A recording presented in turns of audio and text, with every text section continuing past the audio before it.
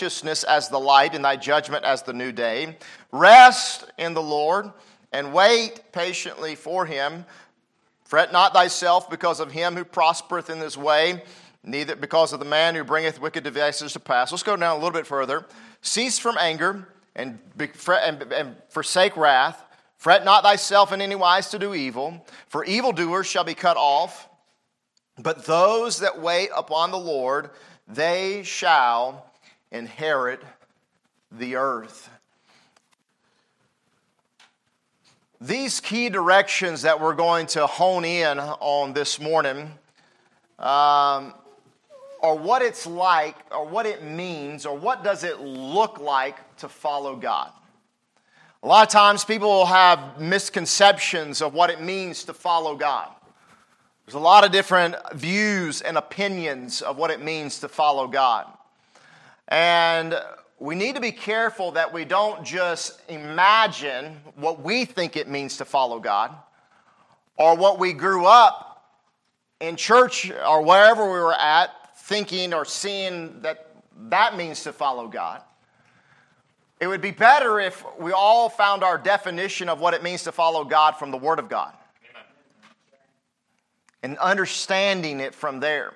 Now, obviously, it's a big book. Amen? When I say 4 faithful directions for following God, I feel very, almost naive saying that. There's a lot more to following God than what I'm going to share with you, but as a teenager, sometimes, I told the teens this on Friday night. I said, sometimes as a teenager, I used to think that I'd come to a service, I'd hear the preaching of the Word of God, and that one preaching, then I would just be, boom, changed, It was like that one time I was just going to be, bam, it was done. But the title of the message is 4 Faithful Directions for what? Following God. Following God. You don't follow God at one Sunday service. You follow God on a consistent, daily basis. And these are just, I have discovered, just some of the ways. But if you're not doing these ways, you're not going to do the other ways. These are basic, really, is what I'm pointing out. So when we jump into this message and we see these things, latch on to them, but don't just say, that was good. No, apply them to your life, and may God use them for the glory of God. Let's pray. Father, we're thankful for the Word. We pray that, Father, your Word, as you said it would, I don't have to pray for it, God. I'll just go ahead and recognize your promise. You said it will not return void. And I pray this afternoon, that, God, your Word would speak into hearts, and you'd help me to speak truth into people's lives through the Holy Spirit of God. Fill me with your Spirit. I need your Spirit. I need your grace. And so do we all. In Jesus' name, amen. You may be seated. Have you ever wondered how something was made? I like those. I can see Brother Michael liking one of those shows, how it's made, and showing you how something is made, whatever it is. Some of you ladies would be yawning, but I could sit down and literally watch a show on how PVC pipe is made. The chemical construction that goes in all of it, how it's poured out and how they do it, and I could literally watch a show on that. Some of you ladies would like to watch a show maybe on how chocolate chip cookies are made, or how to make some kind of meal. I'm yawning when I watch something like that. But show me how artificial turf is made. I'm in it. I'd like to see that. How do they do that? How do they construct those kinds of things? But if you go to Clemens, North Carolina, you can visit a little mom and pop cookie factory called Mrs. Haynes Moravian Cookies. And when you go in the shop, you don't just see the cookies and smell the smell. I mean, they're good cookies. I love those things. Nice and crisp sugar cookies. But you can also look behind the glass, and there are some Moravian ladies back there making the cookies. right there in front of you. In fact, you can actually sign up and experience it yourself, and you can yourself go in and at certain times and get a hands-on experience, and you yourself can make Mrs. Haynes Moravian cookies. And just get involved and have a good time with it. And the thing that we're looking at here today is that Psalm 37 verses 3 through 7 gives to us hands-on directions of what it means to follow God. It's all the directions. Just like when you go to Mrs. Haynes Cookery Factory and you get to experience what it means to cook in a cooking factory. Guess what? That's not all that goes on in the cooking factory, all right? You don't stay around and you don't clean up. Right? You don't get there before and get everything ready. You're not involved with the finances. You're not involved with selling the cookies. You're not involved with the packaging. You're not involved with all the behind-the-scenes activity that you... Just like that, so it is with the Word of God. These are basic instructions to help us to know how to live and how to follow God. You can do a lot of other things, yeah. But I believe if you don't follow these, you're just not going to succeed in the Christian life. These are spiritual things. Trust, delight, commit, rest. I'd like for one of you to go down to HEB and buy rest for me. Go buy commitment down there for me. Why don't you go buy trust for me? Why don't you buy pleasure? Why don't you buy delight for me?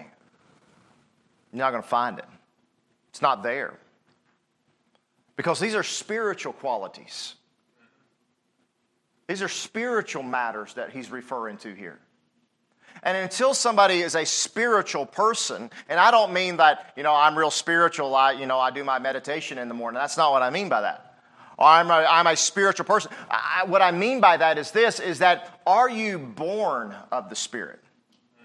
It says, therefore, there is no condemnation to them that are in Christ, to them which are in Christ Jesus. And listen to the next little phrase. It says, who walk not after the flesh, but after the Spirit. Now, why does that say that there? Because it doesn't say that that's not a conditional phrase. That's not saying like, now if you're saved and if you ever don't walk according to the Spirit, you're not saved anymore. That's not what it's saying. What it's saying to us, it's not a conditional phrase, but rather it's a phrase that lets us know who we are. Who we are. You're saved. There's no condemnation on you anymore. And so now you live a life that is not controlled by the flesh anymore. And when it is, you recognize it, you see it, and you repent. But you live a life that is, on the contrary wise, is controlled by the Spirit of God. You know how that begins, don't you? Jesus told Nicodemus, he said to him in John chapter number 3, he said, verily, verily, I say unto you, except a man be born again, he cannot enter the kingdom of God. He says in verse number 5, he says, verily, verily, I say unto you, except a man be born of water and of the Spirit, he cannot enter the kingdom of God. That which is born of the flesh is flesh, and that which is born of the Spirit is spirit. Marvel not that I said unto thee, ye must be born again. The wind bloweth where it listeth, and you cannot hear the sound thereof, and canst not tell whence it cometh, and whither it goeth. So it is everyone that is born of the Spirit. Listen, you cannot begin to be a spiritual person until, first of all, you're born again by the Spirit.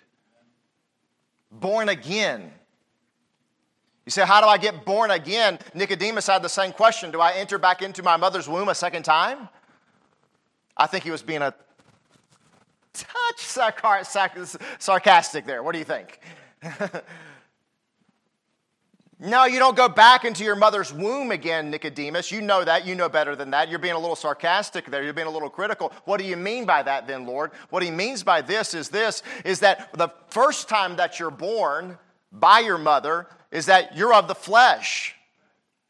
You're born after sinful flesh, and because of that, you have inherited a sin nature, and because of that, you have sinned, and you will sin.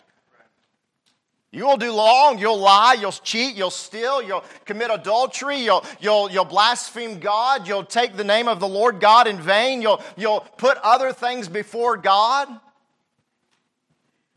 You'll break, every one of us is breaking all 10 commandments.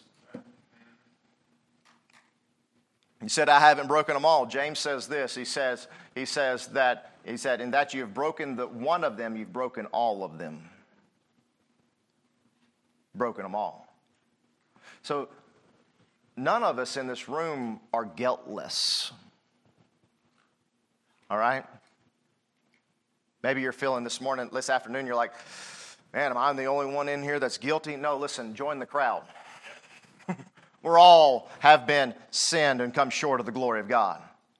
And there's only one person that has never sinned, and that's Jesus. And He's the one that died for us. And there's only one that can save us, and that is Jesus Christ the Lord. But you know how He does that? And He does it in a very unusual and unique way. He does that through the Spirit of God and through the Word of God.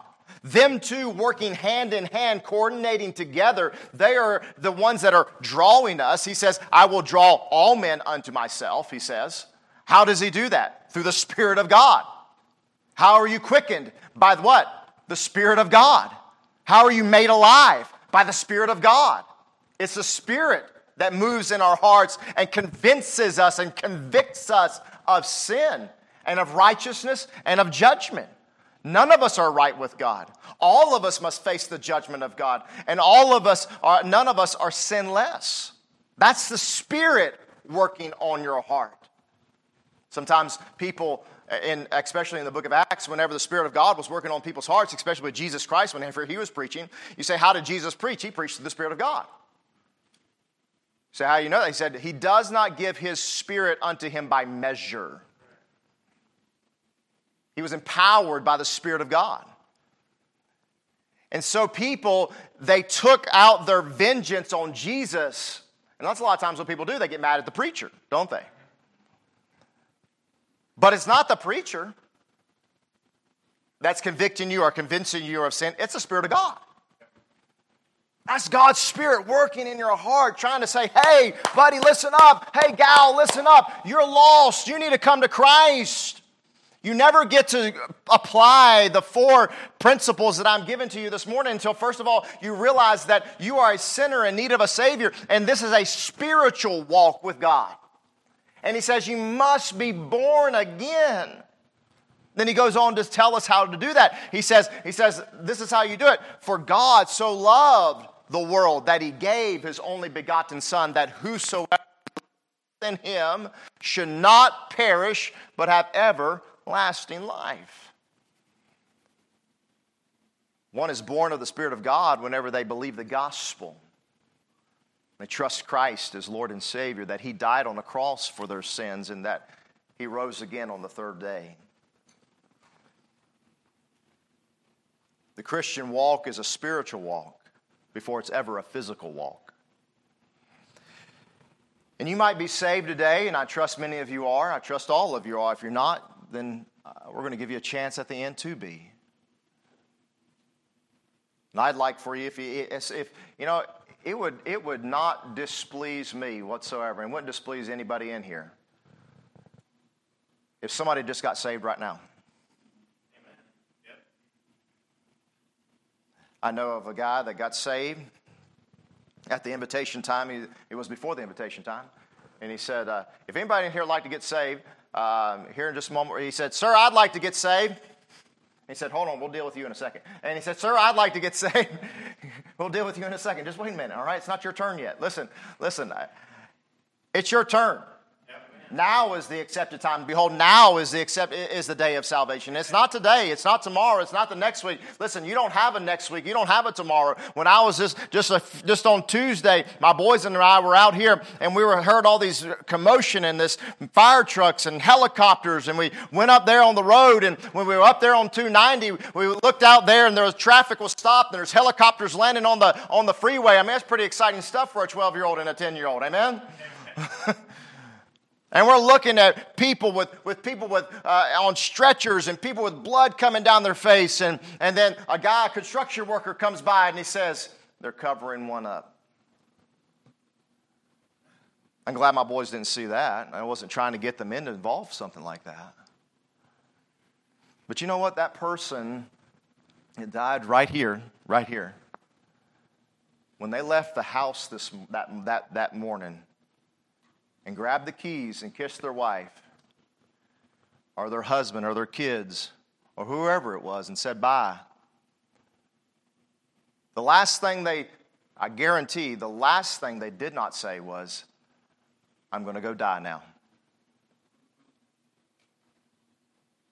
I'm going to go die. No, when they left home and they came eastbound, they had no idea that they would die that day. I'm not trying to scare anybody in here. I'm just trying to tell you the facts.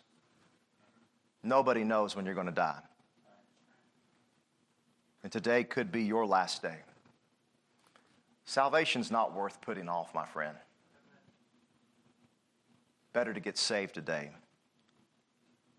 But if you are saved, he tells us these 4 spiritual truths. And the thing is that I know a lot of believers, and I've been one myself, and I am one of these myself, sometimes I'm guilty of, is that a lot of times that Christians can get the physical aspects of Christianity down. They know how to look, they know what to do, they know what not to do. They will know what to say. They know the spiritual jargon. They're proficient in their speech and in their prayers in public. But they're not very proficient in trusting God, resting in God, committing their ways to God, and delighting themselves in God. We've gotten a false image sometimes of what Christianity is, and that Christianity is this physical thing. And I'm not saying God is not for the physical, all right? Man looks on the outward appearance and God looks on the heart. Listen, it does matter what you look like, okay? I'm not saying that. Don't get me wrong and don't misquote me. But what I am saying is this, is that we've got to recognize that the spiritual walk, that the Christian walk is a spiritual walk. It is a walk that we live according to God, according to these principles. And whenever these principles are in our life, then these other principles will begin to flow out of our lives. And here's the thing too, is that if we're not careful, is that we become Christians and we live as a Christian and we do as a Christian and we know when to stand up and we know when to sit down and we know when to read our Bibles and we know when to pray and we know all of those kinds of things. And that's all great and good, all right? I'm not putting any of that down. But all of us as believers here this morning should just kind of get a little bit of a wake-up call and say, hey, I want to trust God. I want to delight in God. I want to be proficient in my commitments to God. And I want to rest in God. I want to live for God on a daily, consistent basis. To trust means to place your confidence in. It means to hide yourself in. What are you hiding behind right now? Your strengths, your abilities, your beauty, your job, your skills, your money, your house, your family, your inheritance. What is it that you're placing your confidence in? Because we all have something that we're tempted to place our confidence in. Besides God. Besides God.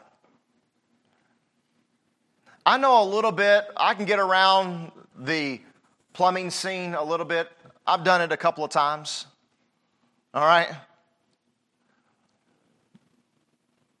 But I had a real big job that I had to take care of down in San Marcos for my father-in-law, and we were trying to help him out with something down there, moving a water heater from one place to another. You don't need to know the boring details. Anyhow, I just told the Lord that morning before I went down, I said, God, I don't really know what to do. And you know what God did? God gave me some good ideas. And then I told the Lord, I just want to share this with you. This is personal testimony. I said, Lord, that's amazing. You even know about plumbing, don't you? You know about PEX piping. God, you know it all. I don't want to trust. I don't want this to be my knowledge and my abilities, and I don't want to hide behind this. Amen? Amen. This is small. Yep. Right here. Mm-hmm. This is small. Compare this with the rest of this room. It's a very poor analogy, all right? But just compare this with the rest of this room and all this buildings and everything else that's here. Compare it with this. I'll tell you what, I'd much rather be hiding behind all that's here than to be hiding behind this. Yeah. This is small, and my life is small, and I have nothing to offer to God, but God has everything to offer to me. Albert Barnes said the best way to keep the mind from complaining and chafing and fretting is to always be engaged in some good deed or good work. The mind is always occupied in something that's valuable and useful. For what he says right here, he says, trust in the Lord and do what? Do good. When you're trusting in God, you'll notice that he says you will do good. You'll be engaged in some act of benevolence or help or some thoughtful deed or some helpful action or encouraging thought. In verse number 27, look if you will what it says in Psalm 37, verse 27. It says this, it says, depart from evil and do good and dwell forevermore. Trust in the Lord with all thine heart, and lean not to thine own understanding. In all thy ways, what? Acknowledge him, and he shall direct thy path. Proverbs 33, 5, and 6. Listen, the Bible is teaching us here that we need to trust God. And then he attaches in a promise to all of these. Notice what it says right here. He says, so shalt thou dwell in the land, and verily shalt thou be fed. The promise here is that if you'll trust God, then you'll be secure and then you'll be stable. You'll possess a security in soul. And you say, that means I'll never get my house broken into? That's not what I said. If you're worried about all your stuff in your house, then guess what you're trusting in? Your alarm system and your locks and all the rest of those kinds of things. But we're not living for that, amen? Amen. Lay not up for yourselves treasures upon earth where moth and rust doth corrupt, where thieves do break through and steal. But lay up for yourselves treasures in heaven where what? Moth and rust doth not corrupt and thieves do not break through and steal. For where your treasure is, there will your what? Heart be also. Trust in God and you'll have security. The security is this, is that no matter what happens in your life, no matter, you can trust God that he's good and he's never done anything wrong. Yeah. You don't know what's happened to me. I don't need to know. I don't say that insensitively. I don't say that bitterly. I'm just saying that I know God.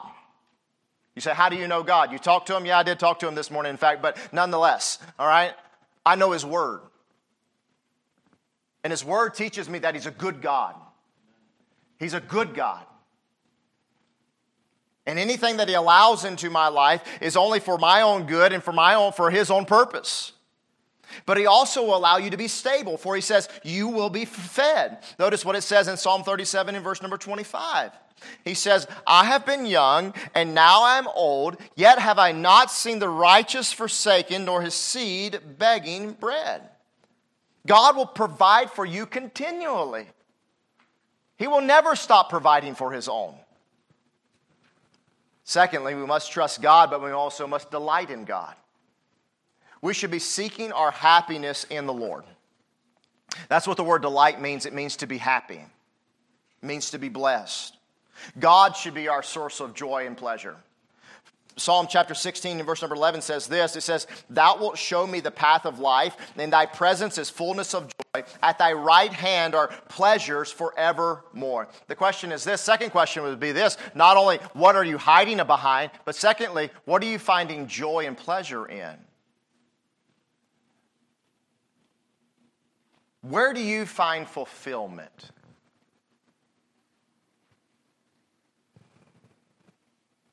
I hope you find it in God. That's where you ought to find it. If you're a miserable, unhappy Christian, I'll tell you why. You're not finding your happiness in God. It's not in the Lord. This is something else. I don't know what it is. But when when you're trying to live like a Christian, and you're trying to do all the physical aspects of a Christian, you're trying to come to church and read your Bible and pray and do all the rest of it, but yet you're not finding joy in God, you're going to be miserable. Because then church becomes a task. And reading your Bible becomes a task.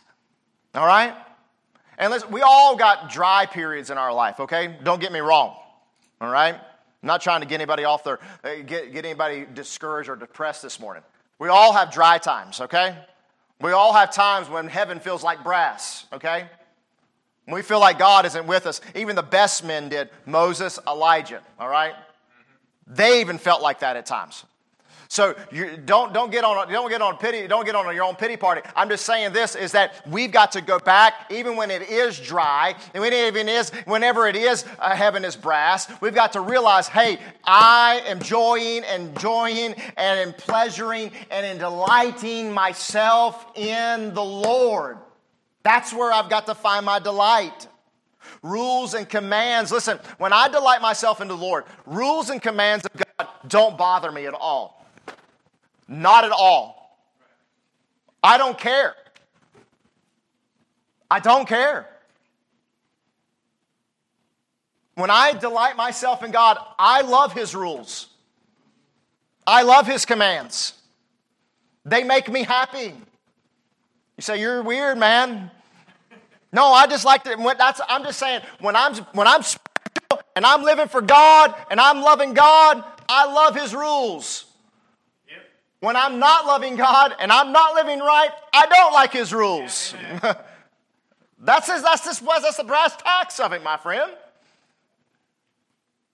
I love living for God when I'm delighting myself in God. It makes me happy.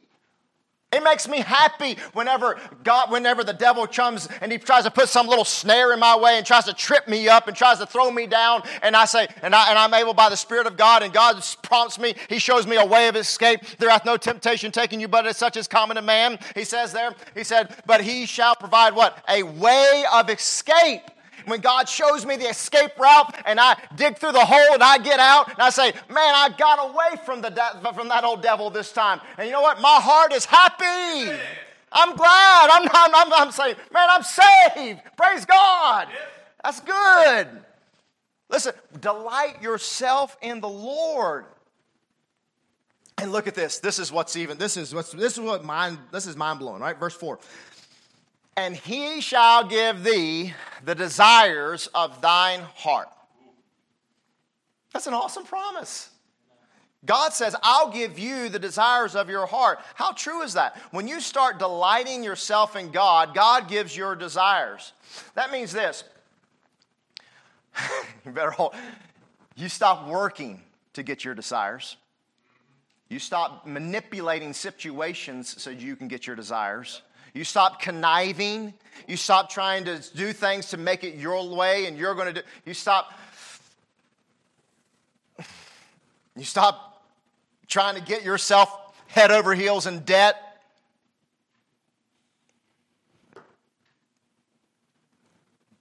It's getting quiet in here. I'm just saying, you want to delight yourself in God, and you don't want to try to manipulate a situation in order to try to make yourself happy.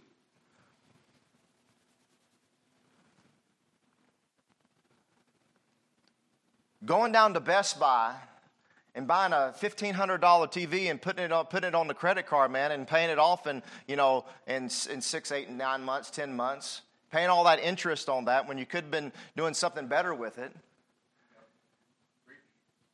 And then 6 months later and you just said, well, I'm not going to get the extended warranty, and then green lines start running through it. Yep. Have you ever noticed that sometimes the wanting, or I probably should say it the biblical way, the coveting of something, when you covet something, and you really want something, and then you finally get it, that the wanting of that was better than the getting of it. I just want it, I got to have it, and you do whatever it takes.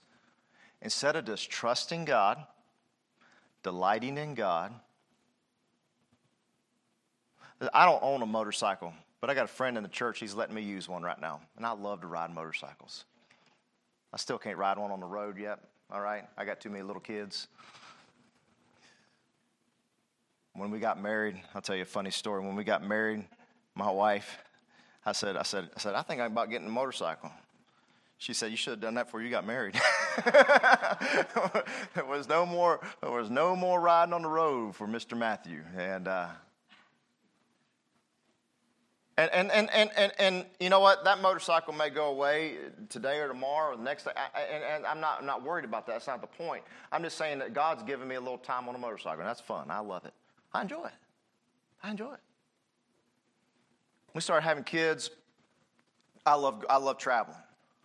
I love going out, mission trips. I love preaching around the world. That's hard when you got a bunch of little kids. I'll tell you that right now. All right? It's not feasible. Okay? At least it's not for me. Maybe for other guys. You know? In the last couple of years, the Lord's let me go to Guyana and Alaska. And God's just been opening those doors up. And I got a phone call just the other day. Hey, preacher, why don't you come down back to Ghana and preach a youth conference for us in August? I had to regretfully decline. So I got a baby on the way. I said, but I'd love to do it next year. He said, we'll put you down. You know, I'm just saying, I'm just giving you a few illustrations. That's nothing big. Those are small potatoes, my friend. All right? That's worldly stuff in a way. I'm just saying that if you delight yourself in God, God will give you the desires of your heart, and you ain't got to work at it. You ain't got to connive it. You ain't got to manipulate it to your own ways. And then he says, commit. Commit your life to God.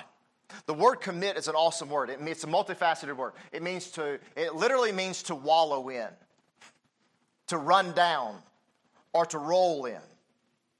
Literally, it's saying roll in the ways of God. Run down the ways of God. Just let God get all over you. Some of y'all ain't from the South, so you don't get that too much right there. Just get it all over you. Just get everything. Just let God be on you. That's what we're supposed to do. That's what the Holy Ghost does. He was all over Peter. I mean, Peter was following the first two instructions so well whenever he got arrested and thrown in jail. He was trusting God and delighting himself in God. I mean, he was so trusting in God and resting in God so much that he was so asleep that when the Holy Spirit of God came and knocking at him and trying to wake him up, he couldn't even wake him up. You say, how do you know that? Because the Bible says this. It says that the Holy Ghost smote him. Y'all, Michael, you may come up here and tell you what smote is, you know? That means he hit him. Yep. That's what it means. He smote him to wake him. Get up, you know? The prison's open. The chains are falling off. Get out of here. The Holy Spirit of God, he was committed unto God. The Spirit of God was on that man. He was trusting in him.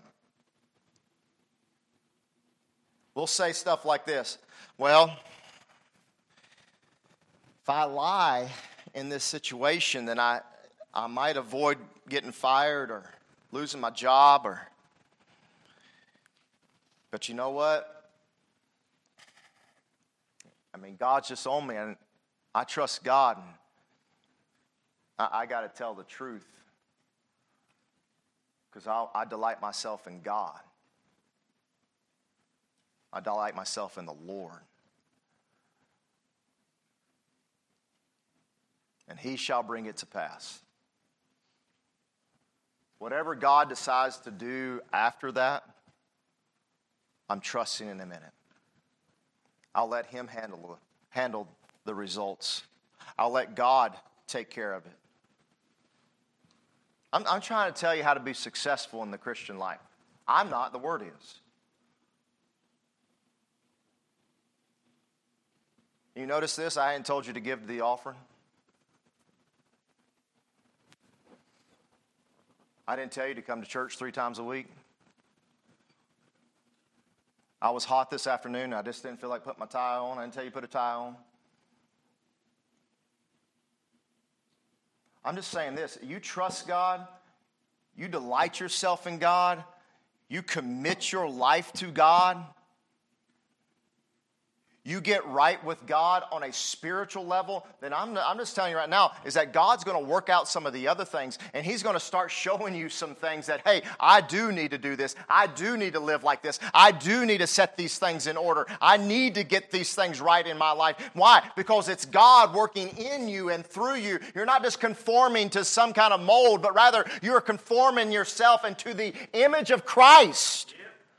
That's what we all want to be like. I don't want a bunch of Matthew Coxes running around here. It'd be great if we had a bunch of Christians running around here. Amen? That's what we need. We need Christians. And then he says, rest in God. Rest in the Lord and wait patiently for Him. The words rest and wait are rather synonymous. I won't get into to all the minute details of them. But basically, that just means this. It means, now be quiet and be patient.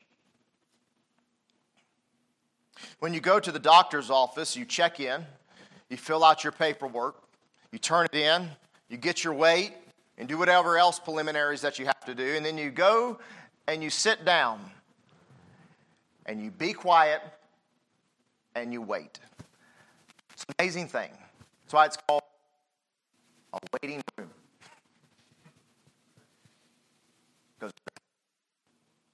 And you listen to the... Nobody knows what song is playing. And you're sitting there waiting. And finally somebody says, the doctor will see you now. The doctor will see you now. And your waiting is over. And sooner or later it's going to be your turn. Wait patiently. I don't know what you're waiting on. Waiting on a job? Waiting on a wife? Waiting on a husband? Waiting on God's next step and God's next plan for your life? I don't know what you're waiting on. This whole week I've been struggling with this. We're trying to do this project out here. And my mind just wants to go on to the next thing. I've already got 5 things that I'd like to do. But you know what the word that God has put in my heart? Wait. Wait. Rest. Rest does not mean to not do anything. Sometimes people think that's what rest means. That's not what rest means. Rest means be quiet. You've trusted in God. You've committed your life to God. You've committed your way to God. You've delighted in God. I mean, you've done everything that they said here. Now, be quiet. But, Pastor, I've got to... No, be quiet. But, Pastor, if I don't do this... No, be quiet. But, Pastor, you don't understand. No, listen, the thing is that we don't understand. Yep. Amen. The Word says trust, delight, commit, now rest. Wait. Wait. You're not going to get anywhere in a doctor's office after you fill out the paperwork and do everything that you're going to do. You're not getting anywhere by going up to the reception and saying, well, it's my turn. You know, they're going to say, no, go sit down and wait. Go sit down and wait. Go sit down and wait. You're not getting anywhere by arguing with them. In fact, you might get arrested if you're not careful in these days.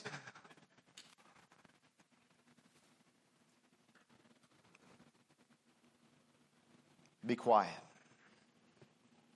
Now go to verse 9 and I'm done.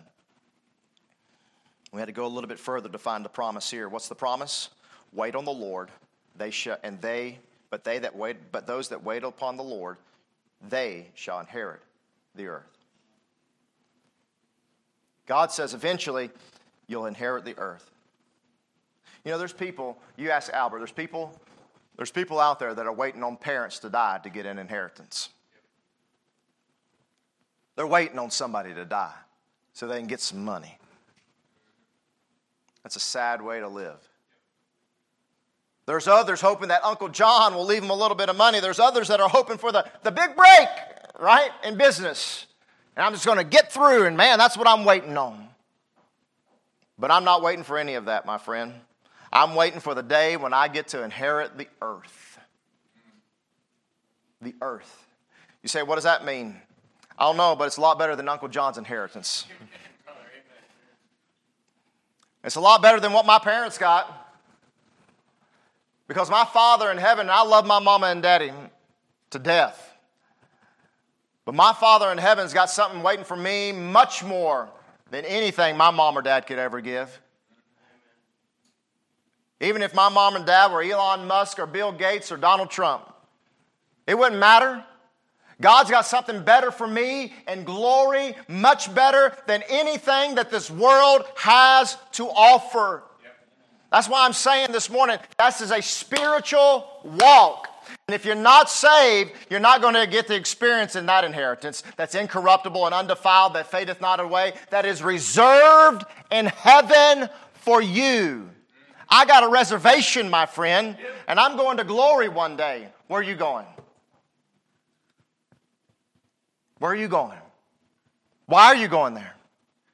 Could you tell me why? Could you give me a biblical reason how you know for sure that you're saved? I hope it's not, because I'm a good person. I've done a lot of good things. Well, I hope so.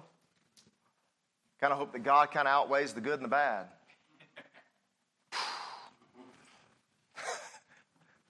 Listen, there's only one way to heaven. Jesus told us. Either you believe Jesus or you don't believe Jesus. That's really what it boils down to. I am the way, the truth, and the life.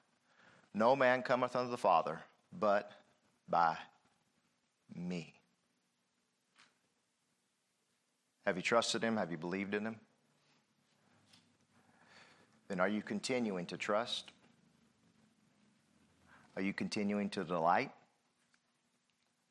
Are you continuing to commit? Are you being quiet and resting in God?